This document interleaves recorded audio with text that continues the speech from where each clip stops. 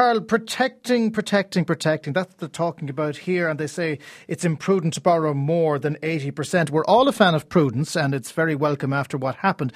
But I'm looking at my own mortgage. When I was a first-time buyer, I got a 92%, which at the time was deemed to be prudent. I couldn't have afforded 80% in 100 years. Yeah. Are you in arrears, and have you been turfed out? No, not yet, thank God. Well, that's great news, because that's how most of these loans go. So I don't know who they're protecting and from what. Something that I think is important to remember is that they're dressing this up as if it's a protective issue. Lending is where it was in the 1970s in terms of loan volumes. We are so far away from a fear of any credit bubble, anything. It just doesn't make any sense at all. And when you look at prudence, this is the most prudent lending we've seen in my career, is how it's happening now without these rules. The loans that get done are already stress tested as per the central bank rules. But when they're saying, oh, we'll allow, 20% of lending to happen at high loan to value, you've got to remember the people buying now are the ones who didn't buy during the crash, who didn't buy, they were renting. That's why the rental market went up so much. Rents are rising, property prices are rising. So really, first-time buyers are the market. As a matter of fact, they've been more than half the market for quite some time. So when they say that they'll only let a certain amount of lending be in this area, really what they're saying to a lot of first-time buyers is you shouldn't aspire to owning a house unless you can save 1/5 of the price of a house. And that's in an environment where you've got, about half your income going out in taxation. Then you've also got obviously things like water rates. You've got all these other income-reducing aspects, and you're meant to save up 1/5 or 20% of a house in cash. I just don't see how it's going to be possible, and it won't fix the problem, because the problem isn't tomorrow's credit bubble. The problem is today's housing shortage, and that's something it's a supply issue. This is going to do absolutely nothing about supply. And if anything, Karl, this is a public consultation, and it's going to be next year by the time that these rules come in. So in other words, all this is going to do now is cause a panic amongst first-time buyers, because if they want to get a 90 or a 92% mortgage now because that's what they can afford, they'll be banging down the door of the bank tomorrow morning. Yeah, I mean, when they call it public consultation, that's probably too nice a way of discussing it, because when you hear them talking, there's no way their mind is going to be changed.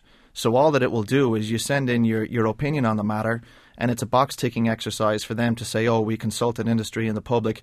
They're not going to listen. This is coming down the road one way or the other. Two worrying factors are that by giving such advance notice, people are going to try and get out there and borrow now. It's actually going to cause more credit to go into the market quicker when lending is still actually fairly subdued. The other thing that it will do is it will encourage perverse behaviour, because if you want to find ways around these things, rather than having well thought out policies, when you use a blunt hammer, people get bad incentives and they start to figure out ways to circumvent it. So if you say, oh, you can't go above a certain amount of your loan to income, banks might start to say, well, look, rather than include only, say, 1/3 of your overtime, we're going to actually factor in all of your overtime. That way, we're not breaking the loan to income ratio.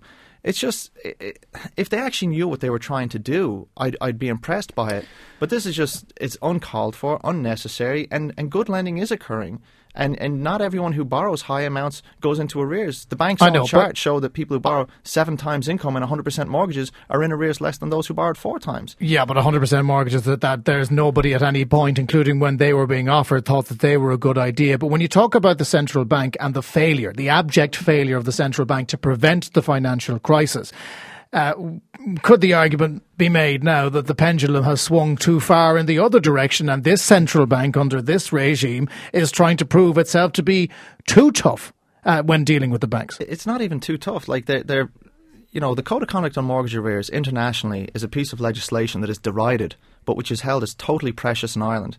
That was the main thing that the central bank did when it comes to consumers, and it has been a failure. The ban on repossessions, which was a failed piece of policy implemented in Hungary, which isn't known as a financial regulation bastion either, also a failure. This will probably be a failure. And they're trying so hard to prove a point that doesn't need to be made. It actually just reinforces the belief that a lot of what happens isn't fit for purpose. It doesn't need to be made now, Karl, but what they're trying to do is to prevent in 5-6 years' time a repeat of what got us into the mess in the first place. That was the argument for prudence, and we need to have a medium to long-term view here rather than the short-term view, because that didn't do us any good in the last time. But I'm not disagreeing with that. I'm not saying no to prudence. I'm saying yes to using better, more nuanced instruments. Like this is, instead of a bit of fine calligraphy, they're using a paintball gun. It's actually the crudest method of trying to achieve something. There are other ways. You could look at the way that individual loans are stress tested to limit the amount of certain types of income they get factored into a loan. There are lots of other things that would actually have a better outcome. What about something like a social insurance for people when they lose their job that is factored into your mortgage payment? Because it was actually the job loss when you had unemployment treble that caused a lot of the arrears. But you also had people with loan to value of 25% who went into arrears, and this won't protect them either. So I'm saying that it's a more difficult to articulate and complex thing than just saying, oh, bang this amount of money off the top, you can't go beyond a certain limit irrespective of what you're doing or what point you're at in your life. And they try to temper that by saying, oh, well, you are allowed to do a little bit of it. But if that's the case, then why are you making the rules at all? What about the government's plan to supplement insured deposits? What effect will this have on that? Well, now you're getting to the heart of the issue, because you know what, Jonathan? Central banks aren't meant to be political, but this is absolutely a political move. You've got the government on one hand saying that they want to let people borrow, potentially 95% of a property price. That's a dumb idea. And it doesn't need further discussion than just to say it's flat out pig-headed and wrong. Equally, though, the central bank come out and say, oh, look, we're going to bring out a new rule that won't allow that to happen because we'll create this structural law. Now, the timing of this is beyond coincidental. It was never mentioned until around the time, right before the budget, where this other rule might be coming out. So there's other things happening in the corridors of power that, they don't lend themselves into the argument because they're two different groups fighting over the same thing. But you don't see that it's actually a head-to-head of the central bank saying we don't want bad lending ideas, and the government saying rather than fix all the structural problems we have and increase housing supply, we'll just make it easier to get more credit. And the two of them are fighting against each other.